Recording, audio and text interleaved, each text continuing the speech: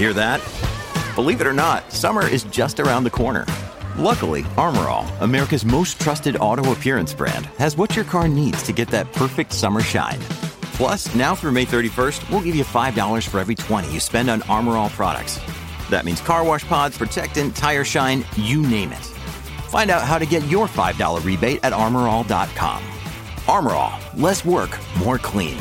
Terms apply.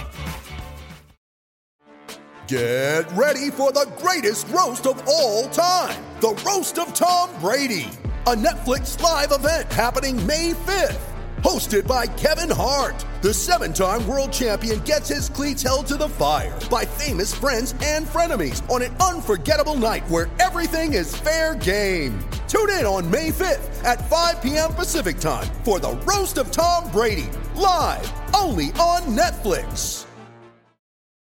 When you need mealtime inspiration, it's worth shopping Kroger, where you'll find over 30,000 mouth-watering choices that excite your inner foodie. And no matter what tasty choice you make, you'll enjoy our everyday low prices, plus extra ways to save, like digital coupons worth over $600 each week. You can also save up to $1 off per gallon at the pump with fuel points. More savings and more inspiring flavors make shopping Kroger worth it every time. Kroger, fresh for everyone. Fuel restrictions apply.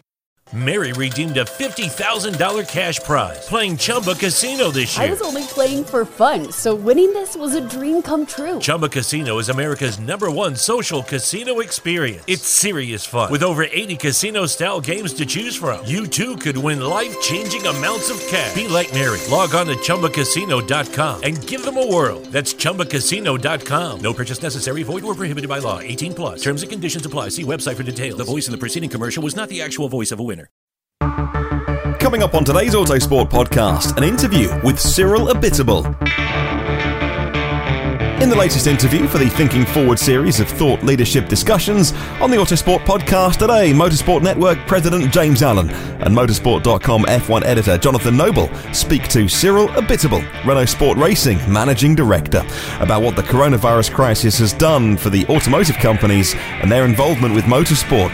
They also discuss what he wants to see from the new deal amongst F1 teams, how racing can appeal to a younger fan base, and how technologies can be transferred between racing series. And of course, we do ask him about his driver lineup, Daniel Ricciardo, and who'll be racing with them next year. But what does he say to us? Well, stick around and you'll find out. Cyril, thank you very much for taking the time to join us on this hashtag Thinking Forward series. Obviously, you represent Renault, one of the world's largest manufacturers that's across so many areas of motorsport and has been for decades, even over a century. Including obviously the pinnacle F1. What's this crisis done for the appetite, do you think, of major manufacturers to invest in the sport in the sort of short and medium term? Well, I guess it's there's different aspect to this question. I mean, there is a short term. Obviously, it's a challenge for everyone, for all companies, for the automotive, but also for a number of other companies of other sectors. So I think short terms, obviously, we would like to make sure it was important to make sure that the sport takes the measures that are appropriate in order to reduce the cash requirement, so that we can focus on the other areas of the business. And I guess it will also allow to see what will be really the length and duration and magnitude of the crisis, which in my opinion is still really an unknown, both from an health perspective, but also from an economic perspective, and therefore I think it was important to take appropriate measures so that when there is a restart, we can also adjust to the circumstance. So I don't think that the appetite has suddenly disappeared. The reason why motorsport was making sense for certain and maybe less sense for others are still valid, but it was important to see that the sport was capable of coming with the appropriate answers and solutions to the situation, which has been the case, frankly, in Formula One. Obviously, I mentioned the history there. I mean, the first Renault racing cars were pretty much year two of Renault's foundation, where they were back in the 1890s. So you have well over a century of racing in the brand. It's very much in the DNA of the company. Does that count for a lot when you contemplate the future? Yeah, I think so. I think if you look at what the brands are doing, both in terms of exposure, awareness, but more importantly, differentiation. in particular when you are a mainstream car makers, but also frankly in the upper segment. You want to have a clear narrative as to why a consumer should be interested in your brand and your product rather than others.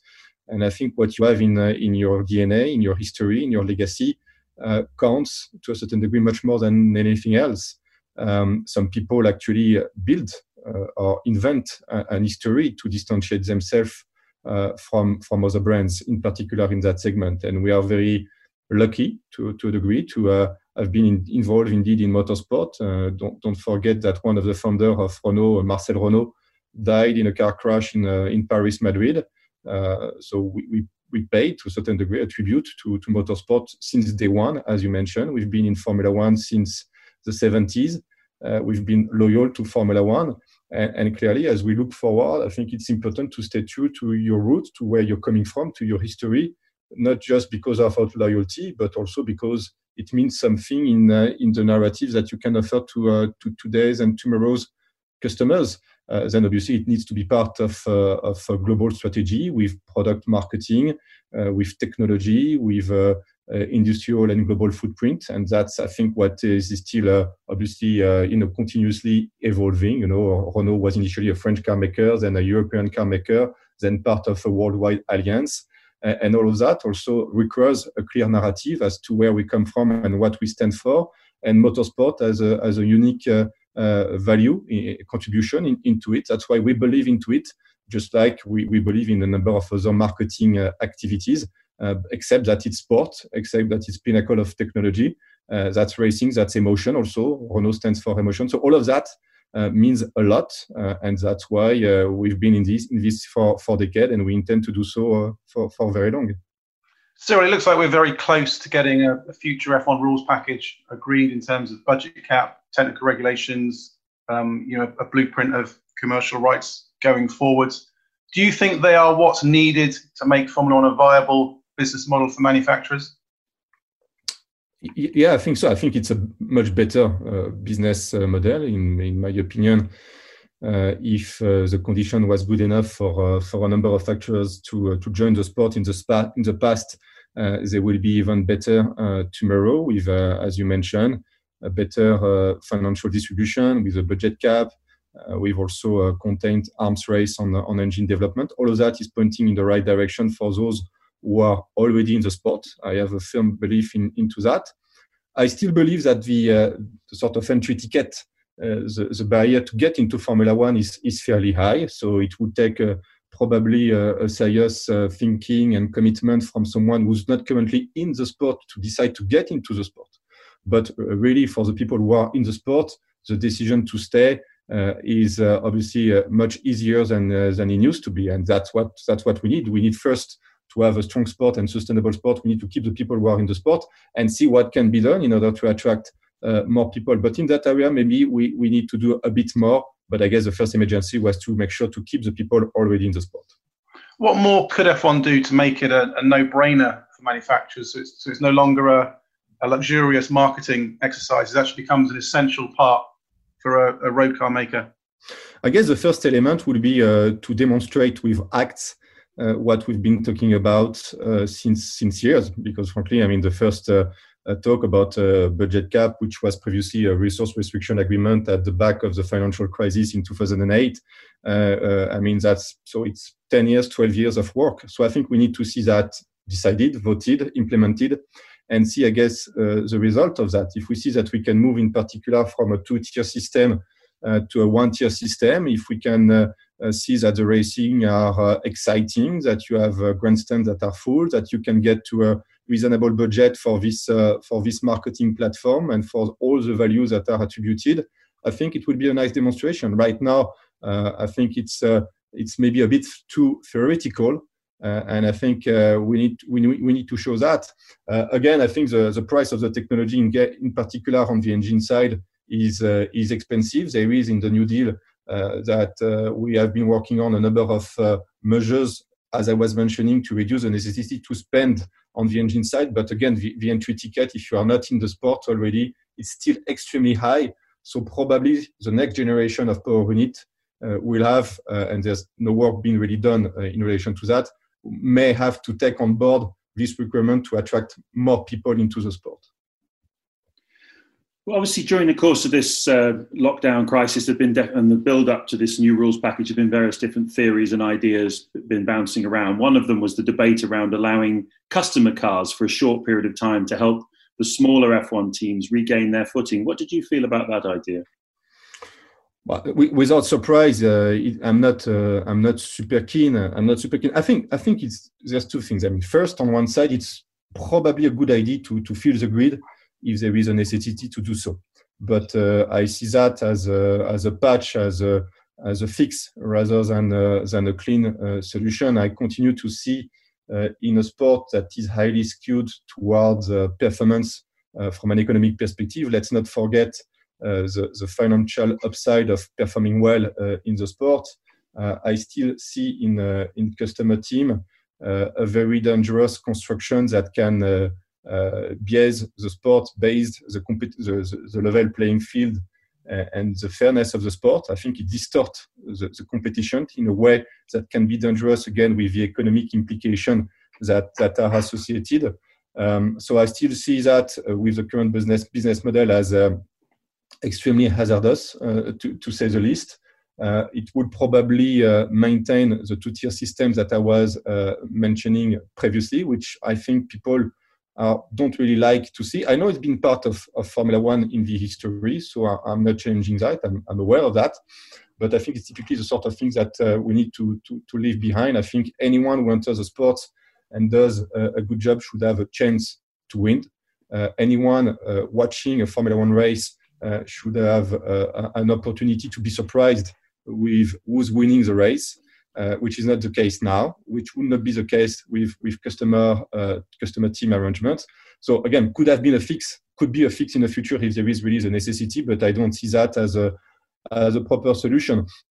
I think that one thing that this crisis and this New Deal is doing, I mean, there's things that are very well publicized, like budget cap, but there is also interesting things like, I don't know if you are aware, but open source component. For the first time, Formula One is going to move towards opening, the technologies that we are developing, and rather than construction between participants, which is not good for the sport, customer teams, having all teams collaborating together and developing what's best in certain areas of the car, open source component. For me, it's a fantastic way, much better, much more efficient, much more fair and transparent than a customer team arrangement. So I'm much more in favor of that, frankly. Teams are now close to opening up the factories again as we potentially focus on the restart. How different are things going to be when we get going again? Because obviously things aren't going to be exactly the same as before this crisis. No, I can tell you, because actually we reopened this week in Viry. Engine manufacturer shutdown was shorter by 2 weeks than the chassis shutdown. So we restarted on Monday. And it's strange. It's strange, really, because of all the safety measures that need to be put in place. Also, after such a long break, and a break that was not really for holiday, but for a very difficult reason, it's a bit difficult to get people into the mood and the mindset of the racing again. I think a number of our staff were really happy to be back, but still a little bit puzzled about what this is all about. I think we need to be honest. I mean, what's racing in the context of that, what we've lived. That's why I think we need to hopefully see that crisis go properly away, even if there are a number of safety requirements, a number of measures, and maybe implications that will last beyond the crisis, like remote working and so on and so forth.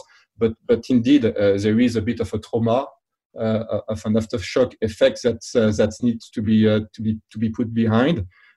We need to find new ways of working, but still maintaining what we are here for, maintaining the competitiveness of our organization and of our factories. So that's this balancing act that we need to find, and maybe that will be one of the factors in the competitiveness of the teams, of the cars on track, will be who's been capable of taking on board those new measures, of new ways of working, this new context. And that's an interesting, that's a new interesting paradigm, in my opinion. Cyril, some people view top-level motor racing as an entertainment platform. Some people involved because it drives technology and has wider benefits. Now we're coming out of this crisis. Do you think that balance changes at all, that the focus needs to shift one direction or the other? Well, I think people will still continue to require entertainment. I mean, we've seen, all the platforms, the consumption of the platform during that lockdown booming, Netflix, Amazon, Disney Plus, all these channels being actually launched and developed at the right time. So we see that consumption in content and entertainment have been exploding.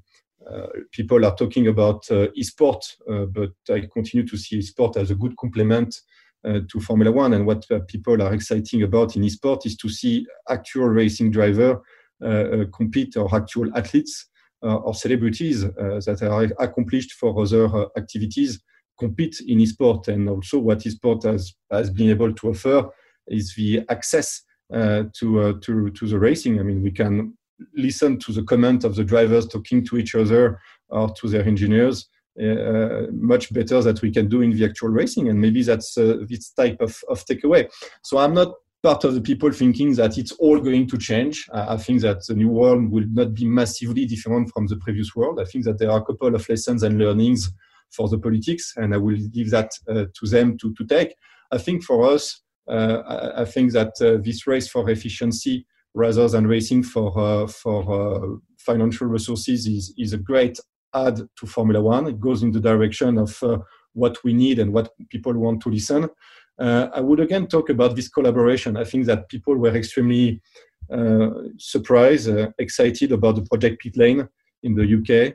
We had the equivalent in France where our engine activity or engine base collaborated to develop some ventilators in a record time. You know, what some industry can do in years, some others in months. In Formula One, we can do in weeks. And this statement has been demonstrated again with ACT, with this type of project. So maybe seeing a bit more of collaboration in Formula One rather than pure competition. I mean, we are in a sport. We are competing against each other, and I'm not removing that. That needs to stay. But finding a way for teams to maybe collaborate a little bit more could probably be one lesson of that crisis, and probably something that the fan, in particular the younger generation that wants to see more collaboration between companies, between nations, would like to see more in Formula One. And again, we may have in the New Deal a framework to do this type of thing. Obviously, the Renault-Nissan alliance was an early adopter on Formula E and has been a big driver of the electric mobility scene. When it comes to racing, obviously, there's been a move anyway towards developing that electric scene, but also the decarbonisation of racing. How will this crisis, do you think, impact on attitudes of manufacturers like Renault and where they focus their investment in the future? Do you feel that this we've got through this crisis, but there's another even bigger crisis the other side, which is climate change, that has to be addressed in short order, in other words? Yeah, I think so. You know, frankly, the trend for electrification is not going to go away. It's going to accelerate, in particular with the commitments that are taken by in the automotive sector towards more sustainability. So yes, I mean, clearly Formula One needs to keep on pointing in that direction, but it's been the case in 2009 with the first Curse introduction, and then 2014 with Pionit. I think we need to do still a better job in marketing Formula One in relation to that. So first, the reality is here, but the messaging has been really poor. We need to do much better at that. Stop criticizing the engine technology and saying what's great about it, and start thinking the next generation. As I was mentioning, one of the things that we all agree is that we need to start planning for the next generation of Pionit for 2015, 2016, something like that. 25 and 26. I'm missing a decade. I'm getting older. So we need to start planning, and that needs to be taken fully on board. But we see that we should not have a dogmatic approach as to whether it's only internal combustion engine or fully electric. I think this hybrid mix that we have now is good. Maybe the mix can shift a bit more towards electrification, but there is so much value in Formula One that Formula One will continue to drive everything. You know, as you mentioned, Renault, Nissan were involved Formula One, Formula E. And that's the synergies that we have, which allow to do Formula E in a very cost-efficient way with Nissan, is due to the fact that we're developing a number of technologies for Formula One that can then be transferred into Formula One, so into Formula E. That's why I think Formula One will continue to drive innovation, will continue to drive technology.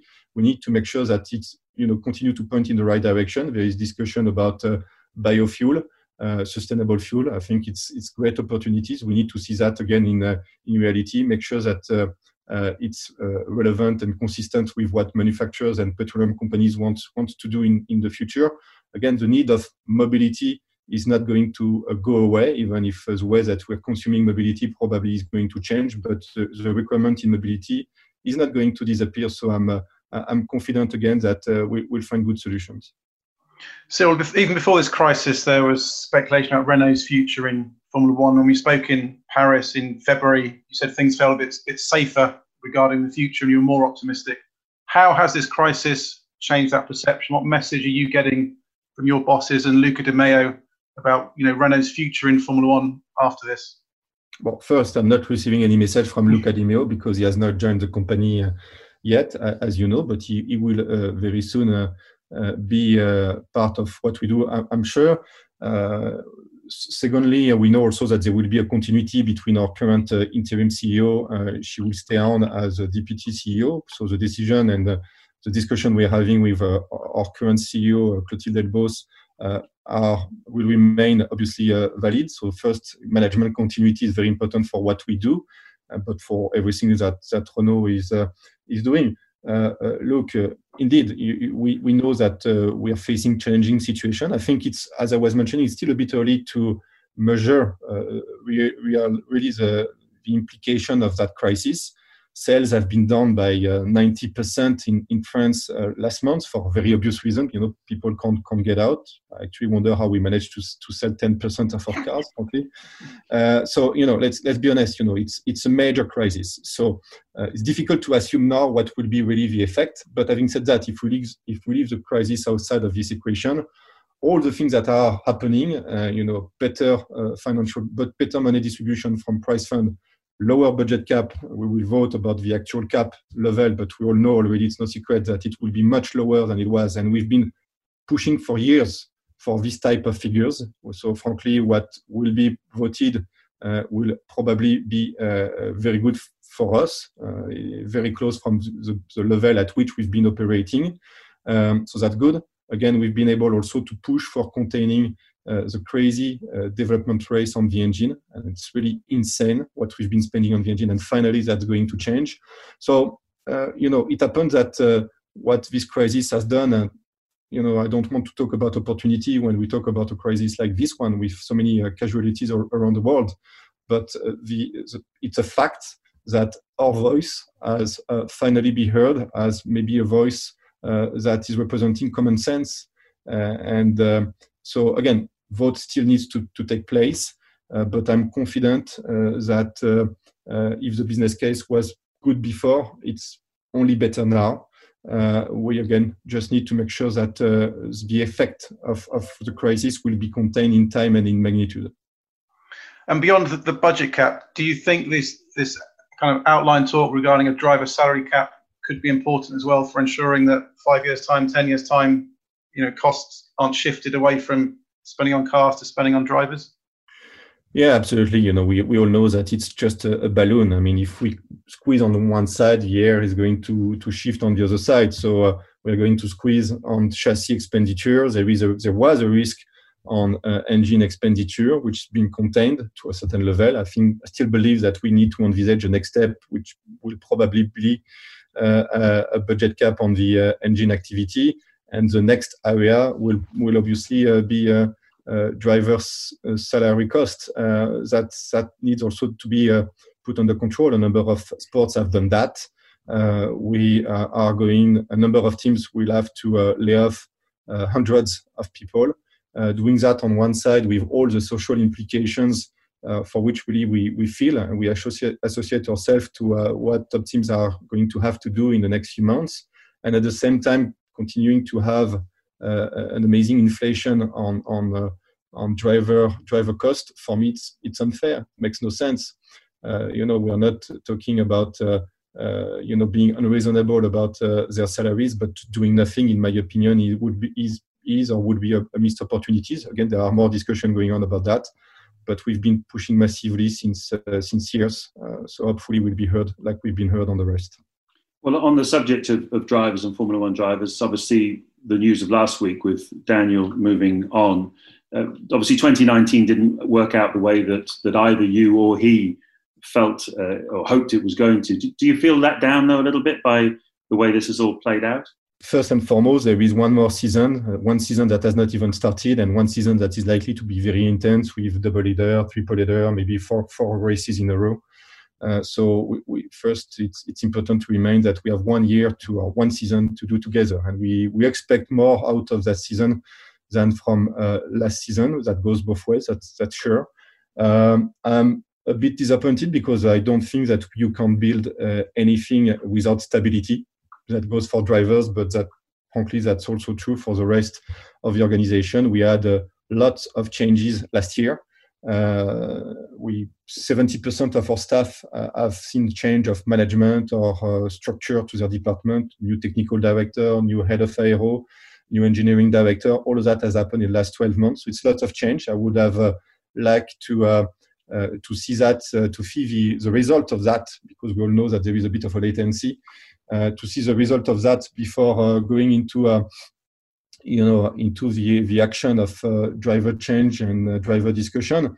And then I'm a bit surprised that the activism of two particular Formula One team have pushed Daniel to sort of rush his decision. And we've decided not to bend over this timing and to stick to our plan. Our plan and our priority is to make a better car. If we had a better car last year, probably you will not be asking me this question.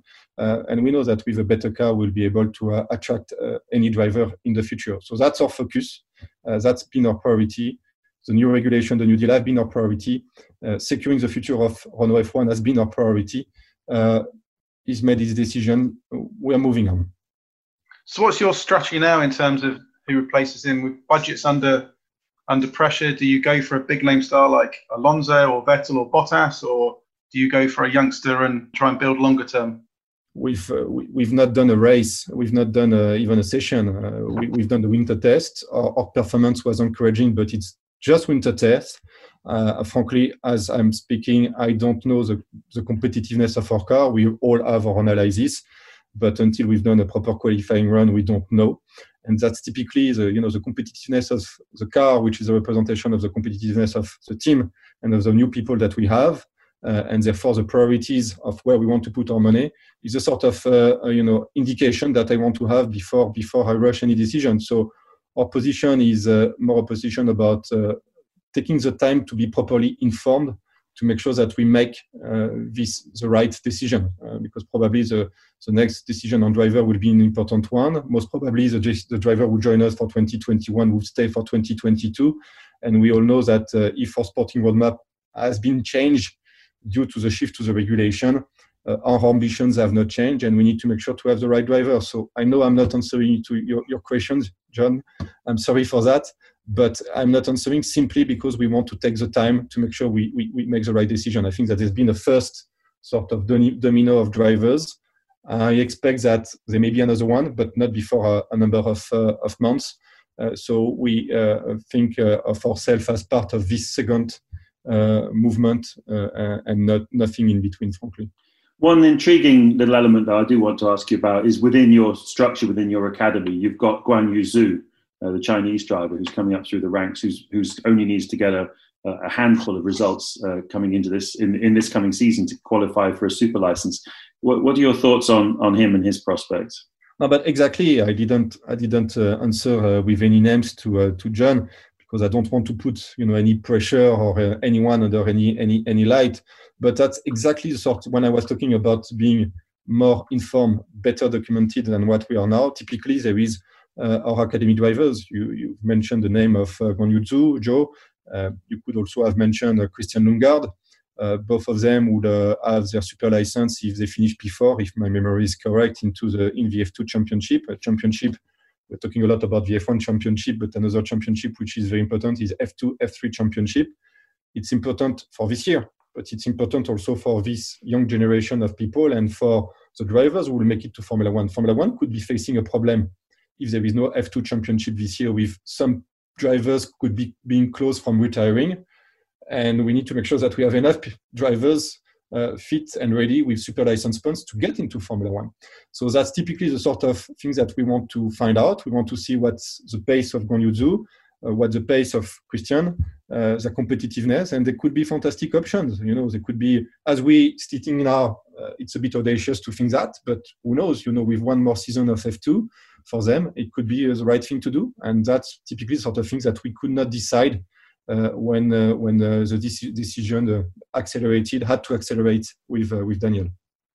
Well, Cyril, it's been fantastic talking to you as always, and thank you so much again for making the time to talk to us on this hashtag Thinking Forward series. Good luck. I'm glad to see that Viry's back open and Enstone will be open again soon, and the very, very best of luck for when you get the resumption of racing going again. Thank you very much. Thank you.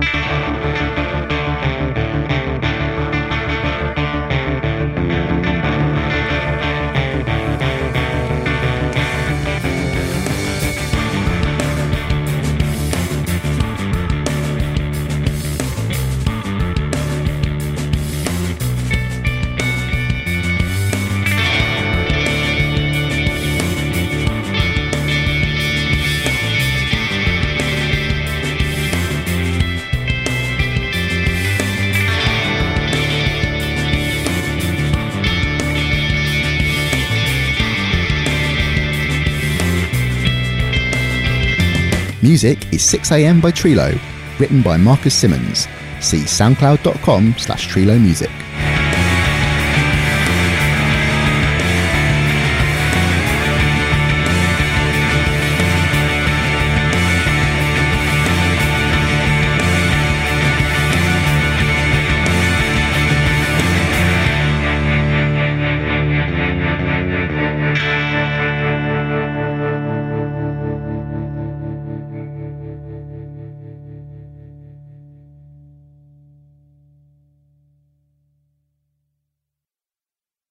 Lucky Land Casino, asking people, what's the weirdest place you've gotten lucky? Lucky? In line at the deli, I guess? Aha, in my dentist's office. More than once, actually. Do I have to say? Yes, you do. In the car before my kids' PTA meeting. Really? Yes. Excuse me, what's the weirdest place you've gotten lucky? I never win and tell. Well, there you have it. You can get lucky anywhere, playing at LuckyLandSlots.com. Play for free right now. Are you feeling lucky? No purchase necessary. Void where prohibited by law. 18+. Terms and conditions apply. See website for details. American Giant does things the hard way, but that's because it's the right way. By choosing to manufacture all of its clothes in the United States, American Giant supports local communities and produces the highest quality goods on the market. 10 years ago, they went against the grain and imagined making a hoodie of unbelievable quality, locally. One that would hold up for years and get better with each wear. They did just that, and now they have a full range of durable essentials for men and women, including tees, premium sweaters, cozy sweats, and so much more. The best part? Everything is American-made to the highest standards, supporting hardworking communities, living wages, and safe working conditions.